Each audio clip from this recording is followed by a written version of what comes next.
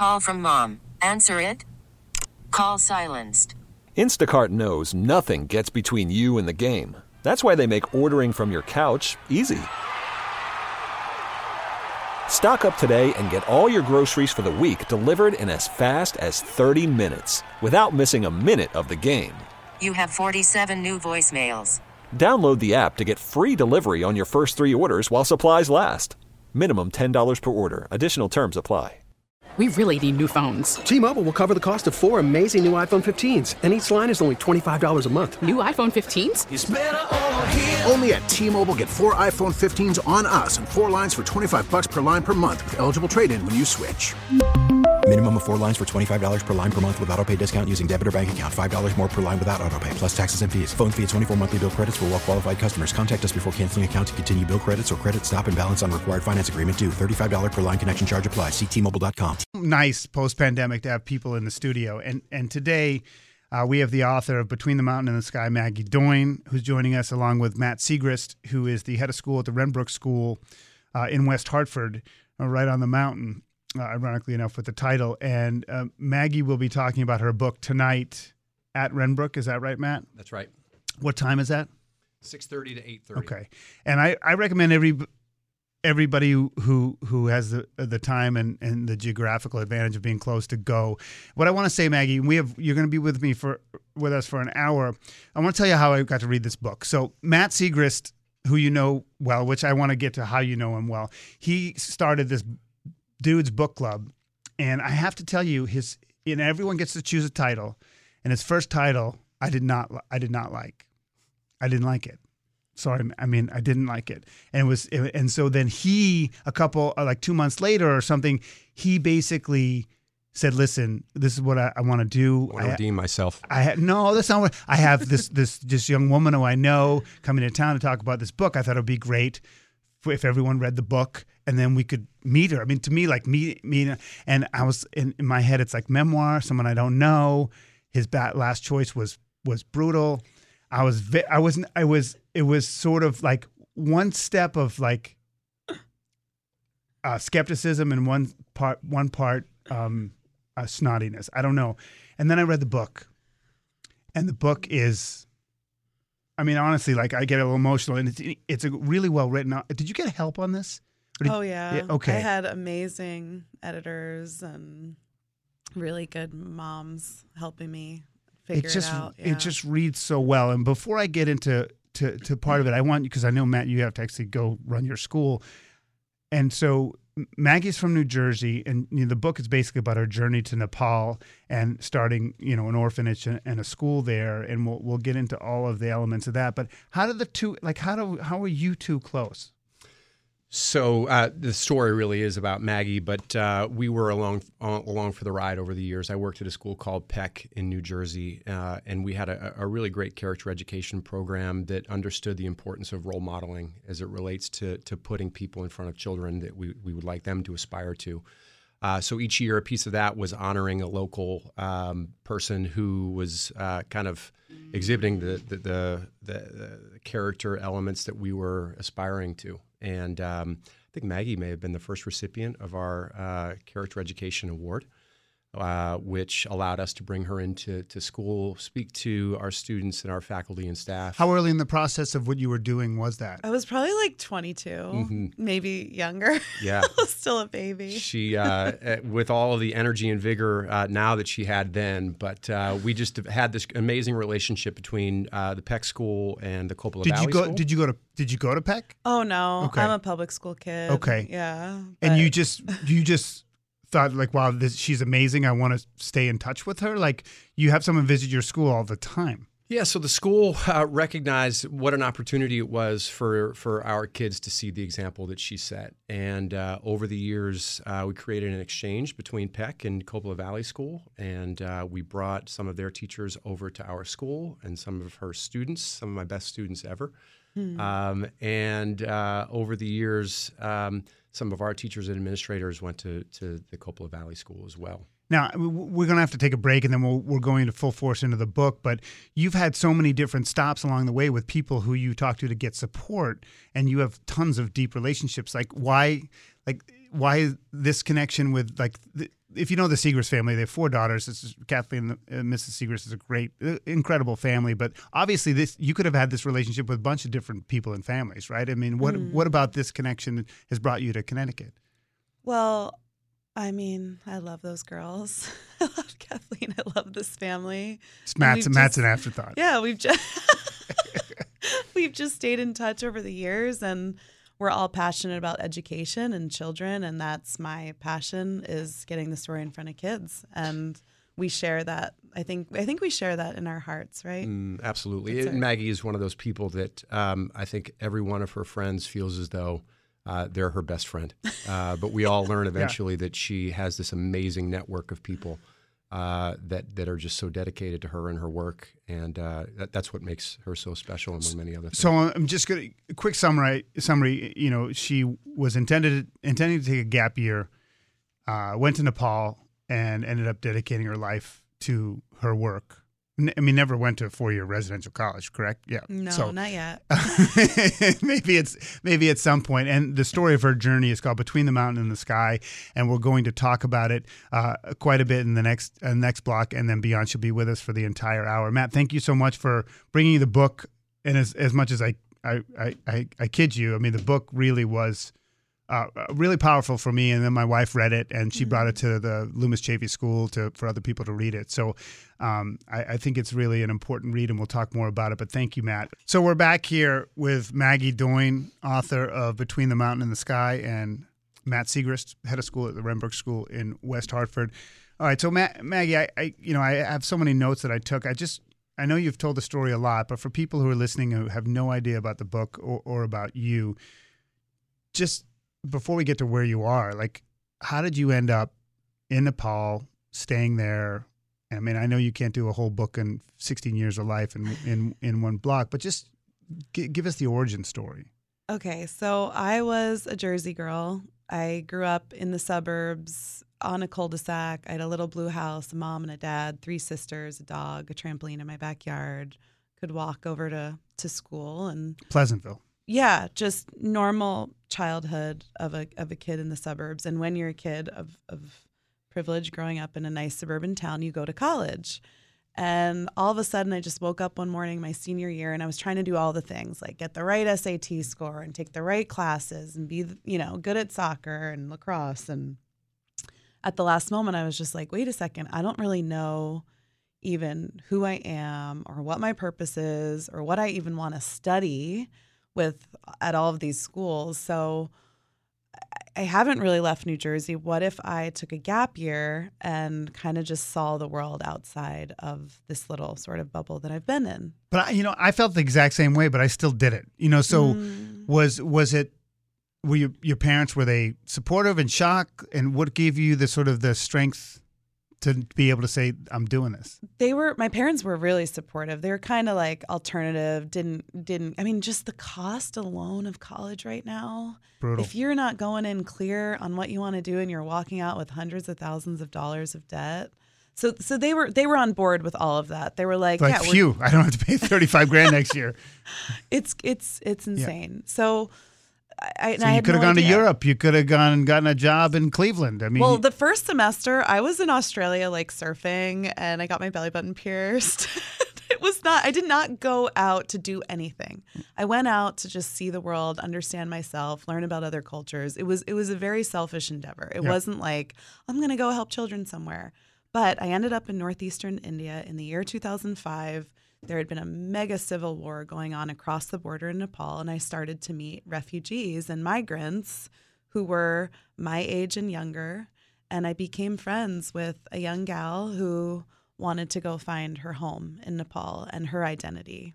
And so we ended up packing up, getting on a bus for 3 days, walking for 4 more into a rural Himalayan village, and that was my friend's home. And I also found a sense of home, and I've been in Nepal ever since. It's been 16, 17 years. Yeah. So 16 years. So you get there and there's a language barrier, correct? Oh, mega language barrier. My friend Sunita is translating. And the country was, and this region was ravaged by war. Schools had been closed down, families had been separated, there was an orphan crisis. Nepal already has so much going against it because it's Himalayan. It's the most food deficit region in the world. They have to subsistence farm. You get it. Like, girls are getting married before the age of 18. It's the highest maternal and child death rate in the world. And it was in dire straits. So you're 19 and you say to yourself, I want to do something. So what do you do? What do you do next? Well, I also just fell in love with the place. It was beautiful. It was Himalayan. Everybody who goes to Nepal falls in love with Nepal because it's an incredible place. But I had this moment where I was walking across a dry riverbed and I saw children breaking rocks, and they were 3 years old and 5 years old and 7 years old. Why were they breaking rocks? For salt? They had mallets. They were breaking rocks to make money, and they were selling it as gravel. So they would break these rocks into hundreds of pieces, put them in bags, and sell them for $1 a day. And this was in this dry riverbed, and this was how children were living and surviving in the region. So you have an epiphany that I need to do something? Like going to a place and seeing this, and then you go back home and you show your pictures and you tell your story. But I'm trying to figure out like how you went from, observing to action. I just felt so let down. I was like, how are we living on a planet where it's okay for children who are 4 years old to be breaking rocks to survive? And I was just sad and hopeless and just like kind of disgusted by it all. I was just like, why? And how did I not know? Like, you're staring into the eyes of children who are hungry and cold. And then I was looking at the face of this one girl. She was a rock breaker. Her name was Hema, and she said namaste. And I was like, all right, forget 1 million children or 160 million orphan children in the world. What if I just did something for Hema? And that was the beginning of realizing that the single most effective thing that you can do to change and end the poverty cycle and the trajectory of a person or a child's life is education. And that kind of took us down the road of education. And Hema went to kindergarten. It was like $7 for an admission fee. And I watched her life change. And that was the beginning and the end. And one day I was like, I want to walk across this dry riverbed. I don't want to see a single child breaking rocks. And just one child at a time, we started. And my co-founder, Tope, and the Nepali community were all right there by our side. And we set out to raise children in a loving, peaceful community and change the reality. And you want to say something? Oh, you're good. You started the orphanage first? Yes. And then the school second? Yeah. So we hated orphanages. They are these dark, dismal, awful places where kids get, put. And you think of the word orphanage and they're just awful. You wouldn't want your kid to grow up in an orphanage. No. So we changed that.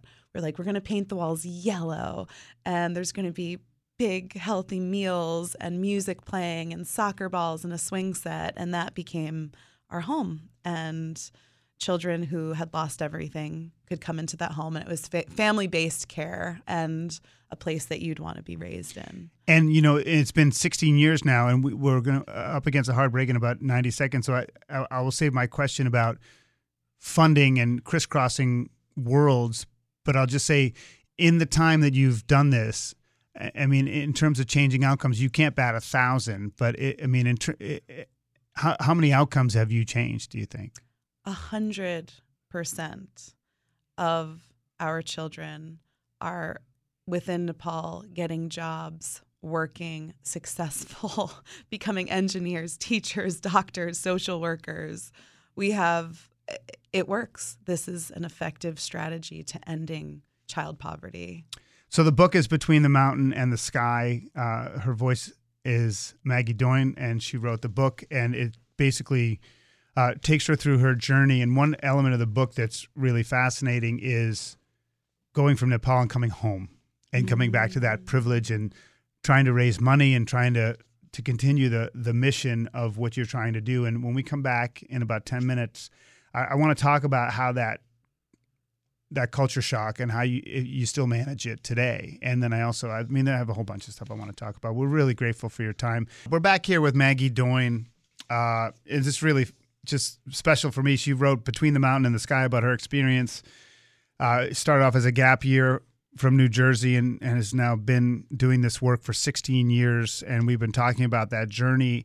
And I wanted to go back to when, your experience. First of all, how many months a year are you in Nepal? Probably 9 to 10 months a year. So you're still going over for the bulk of your life. And you come back to see family. Yep. And are you still coming back to raise money too? Oh yeah, so I'm the CEO of the Blink Now Foundation. We're based in New Jersey still, and we're always doing our thing, fundraising. Yeah. And maybe it's easier now, but what was it like initially? To go from what you were doing in Nepal to come back here, to raise money, to deal with the comfort and the privilege of our world, not just your world. I mean, that must have been hard. Oh, so I remember this one trip. I was in Nepal. There was an uprising. There was like a Maoist rebellion. There were just busloads of young men coming in. And we thought, okay, this is it. There's going to be fighting again. There was a curfew. The roads were all shut down. There was burning tires and billowing smoke. And I needed a police escort via the State Department because I had to get back to the States for something. So I get back and I'm coming down my main street in beautiful Mendham, New Jersey, with the crisp lawns and the beautiful American flags. And I look up and I'm just like thinking about stopping to get a bagel. And there are signs everywhere and like picketers saying, no Dunkin' Donuts. Like, we don't want the Dunkin' Donuts to come into this town. And I remember just, the back and forth of that world to this and feeling like it's a completely different planet. And all of the choices we have. The fact that you turn on the water and it comes out and you press the light switch and the lights turn on, it's amazing. And I'm really lucky that I get both. And, you have a baby and it's a 4-year-old, a toddler, would you say? Yeah, I think so. Oh, is it a boy or a girl? I have a girl, 4-year-old, and a boy, 11-month-old. Is your daughter, what level of awareness does she have about everything? She speaks fluent Nepali. She goes to school at our school. She understands. She'll say, oh, that's my mommy, but she's also their mommy. And she knows these kids don't have parents. Their parents died. She knows everything. What is it like for her when she comes back to New Jersey? Back to Jersey. She's just like, Mama, I just want some pasta. I want some pasta to eat. We eat a lot of rice and beans, and she does go on strikes time and time again where she just doesn't want to eat the Nepali food. So she comes back and seeing her grandparents and it's hard to know how it's going to turn out. She's this blonde, blue-eyed little gal being raised in Nepal. She did say to me the other night as I was putting her down to bed in Nepal, Mom, it's so hard to have yellow hair. I just want brown hair. I want brown eyes. I want brown skin. And I was like, oh, you're the only kid that...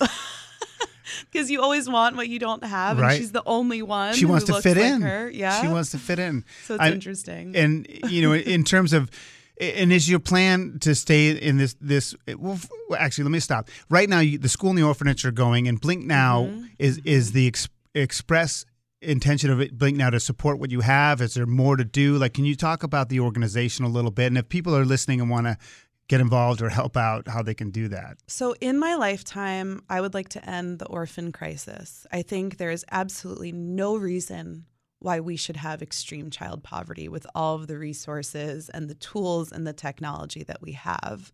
And I think in the next 3 decades... You're not just talking Nepal. No. I'm talking all over the world. It's so simple, the interventions that you need to make sure that a child has their most basic human needs and rights met, and that they live to the age of 5, and that they have access to basic education. There are very simple things that we can do in development. But grassroots is so much better. And I don't want to say it's easier, but in America we have all these bureaucratic elements and all these different procedures and rules, and a lot of it's in place for good reason. But since you're a fair-minded person, you go in there and you build it yourself and you do it right. You can't do that in America, I don't think. Can you? I think the model for development is changing right now, and we know now how to do better. And I went into this work because I was like, what's broken? This is $1 billion industry. And yet we still have children breaking rocks and hungry and cold and dying before the age of 5. Like, unacceptable.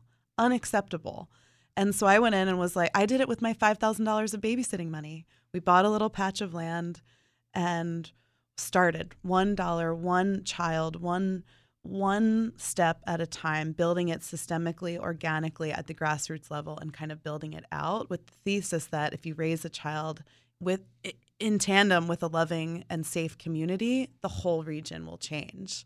And it hasn't been easy. We're raising kids. We're in it. But little by little, child marriage rates are going up. Hunger is going down. Females are going into primary school, and we're retaining them, and they're going off to college, and it's effective. And you think it's scalable? I do. I think it's a growth model, and I think all over the world, people are doing this work and it's making a difference. And I think we just have to keep our focus on children. We can all agree when we look into the eyes of a sweet, innocent, beautiful child that we can do better. We can do better for children. It's not okay.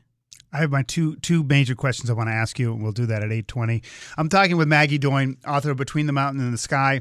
It's really a story of her journey from being a 19-year-old taking a gap year to committing her life to as you heard before, ending the orphan crisis in this world. And she's done an incredible job with the community in Nepal that she's been working with, where she now has an orphanage and a full school. And there's a whole vertical for these children.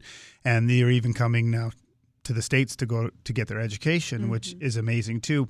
I have to say this, and I'm a proud male, and I think men sometimes, sometimes we get a bad rap and sometimes it's justified, but the horrors that some of these young women and children suffer at the hands of men in this book was stunning to me.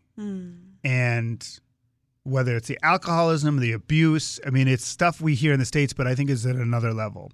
And the first quick question is, how has that gotten any better?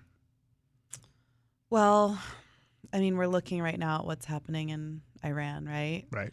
And we know that there is a serious issue around gender and violence against women in the world, and domestic violence. And I think COVID exacerbated a lot of that because people were at home. I do think there's more accountability and there's more transparency. And with that comes legal repercussions. And I think we're going to get to a place where it's just not okay. And there's going to be consequence, and serious consequence. And one of the things that we do in our work is making sure that these things are reported and brought to the center, and that the rescue happens, the intervention happens at the right time, at the right moment. And that sets a precedent and sends a message out that you cannot violate women who we work with. We have 1,000 women in our network now. This is a little personal, and you don't have to go all the way with the answer, but there were several points in the book where you were really at wit's end over this kind of dynamic. And my question to you is, how did you not give up on men? You found love. You found a husband. You have a husband, and you have a man. How did you not get so jaded that you would not give that a chance? Because men and boys. I'm a mother to boys. My co-founder is an incredible man. I'm not losing faith in men. I'm trying to change generational toxic masculinity. That's what we need to change, and making sure that men have and boys have good male role models. And we just need to redefine. And it'll take time. It'll take generations. I have a lot of empathy for men, and I still believe in boys. And I think we just need to change slowly how we view girls and women, and it's happening. And when we're raised with equality, everything else will take care of itself. Yeah, I think it's a great topic for another day. I think it's really difficult to raise good young men, and I think we make it hard for them in America. And I think we need to be more positive about men sometimes, Yes. And I think that there's a really good debate to have on that. And so, But I read all those stories, and I'm like, how could she then take the plunge? And there's an optimistic side to that story. Yeah. And Most acts of violence in this world are committed by men. So at some point you say, we're doing something wrong, and how do we fix it? Right. And fixing it is the goal, and not to just, to punish, but to fix it. I think it was a dynamic that really was stunning to me. And it happens, there's so many stories, similar stories here in America. But the thing I don't know if we'll have time for more, but I want to make sure I get in, is this issue of privilege. I live, listen, I grew up in a house with 3 kids, and we only had one shower. I mean, it wasn't like I had real wealth, but I had upper middle class upbringing. I didn't get Air Jordans, but I didn't want for anything. And so you go to a place where you have this privilege, and you would even you even called on it. And so how do you go to the point where you have that privilege and you still move forward, and then you gain the degree of acceptance you have? Like, how did you do that? Like, that's what I don't understand, is that to me it's like I'd be always so self-conscious about that privilege or that otherness. And at any point, was it so discouraging you weren't sure if you could do it? Yeah, I think the book especially, it was a huge reflection on what is our role? When you are born free and empowered and safe, and you have a chance at an education, as a woman, I could choose who and when I wanted to marry. I can drive. What becomes your responsibility? Is it my place? Is it even appropriate for me to dig in and try to solve this problem? And I think what I learned very early on is that I was just a messenger. I was just a conduit. I was just one force, but that the local people themselves knew the solutions. I wasn't a problem solver. I didn't come in with solutions. I didn't try to bring suburban New Jersey to rural Nepal. That would have never worked. But what I realized is that, there were amazing ideas and problem-solving solutions, and everybody wanted for education and for children. We agree on these things. Did anyone ever tell you to get out? You don't belong here? I mean, now and again, people would come and want money or a shakedown for something politically, and we stayed out of it. But I think our secret sauce was just working with the local people and the local women, and really building community from that grassroots level. But yeah, we go there in the book in a big way, talking about it. What's our place, and what do you do when you're born into privilege? And I like you, I'm not a philanthropist. I didn't come from mass wealth. I had my babysitting money. But being born in this country is one of the greatest privileges in the world. We don't have rockets pouring down on us. Then what becomes our duty and our responsibility to a human family? And to me, I think we need to look at how we address children, because when we see cycles of violence and war, it really comes down to children not being raised with love, with family, with basic things. So the book is Between the Mountain and the Sky. Her voice is Maggie Doyne. And, I guess, we only have a minute here. You've done it for 16 years, never got to go to college. Not yet, but my kids, I was just at Parents Weekend at Notre Dame. My kids are all over the world. They're in Kathmandu. They're going to college. So I got to do the whole shebang. So wait, and so people should know, so you consider all of the children that come through your children? I have 68 adoptive children now. I'm mama to 68. Yeah. So it's been 16. Have you had weddings too? Not yet. None of my kids have gotten married. My oldest is 26, so it's going to happen any minute now. That's so wild. But yeah. It must be incredible to go to a college and visit one of your students. And I think that's just incredible. And you're still, this is it. You're not looking back. You keep going the next 16 years. Mm-hmm. Creating a model that can change the reality of communities around the world struggling in poverty post-war. Yeah. So Maggie will be at the Renbrook School tonight in West Hartford. And it is at 6:30, I believe. Yeah. And it's open to the public, and she'll be giving, and I'm sure you have some degree of a templated talk, but I just think the book, I loved reading it. And I tell you, I was not kidding. I did not want to read it. Because I'm like, Matt, I don't trust Matt. And when it came to it, because he's all into self-help, and, he had this Chinese philosophy book, and I just said, I don't know. And the book, I tell it's like a gift. I give it for a gift. So I really think that your work is a gift, and I appreciate your time. Thank you. Maggie Doyne. The book is Between the Mountain and the Sky. She'll be at the Renbrook School at 6:30 tonight. T-Mobile has invested billions to light up America's largest 5G network, from big cities to small towns, including right here in yours. And great coverage is just the beginning. Right now, families and small businesses can save up to 20% versus AT&T and Verizon when they switch. Visit your local T-Mobile store today.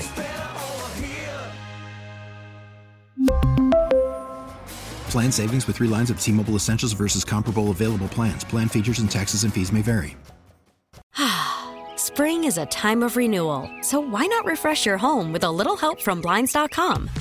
We make getting custom window treatments a minor project with major impact. Choose from premium blinds, shades, and shutters. We even have options for your patio, too.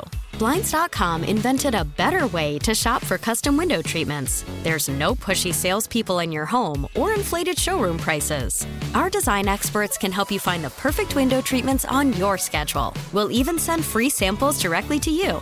Plus, we can handle the measuring and installation for you. Unlimited window treatments installed for just one low cost. And with Blinds.com, you'll always get transparent pricing. No hidden fees. Our free shipping and 100% satisfaction guarantee can put the spring back into your step and into your home, too. Shop Blinds.com right now and save up to 45%. Up to 45% off for a limited time at Blinds.com. Blinds.com. Rules and restrictions may apply.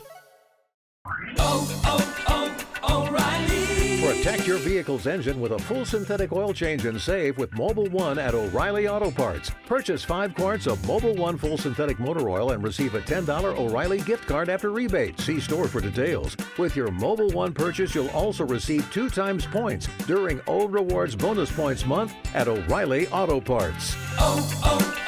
O'Reilly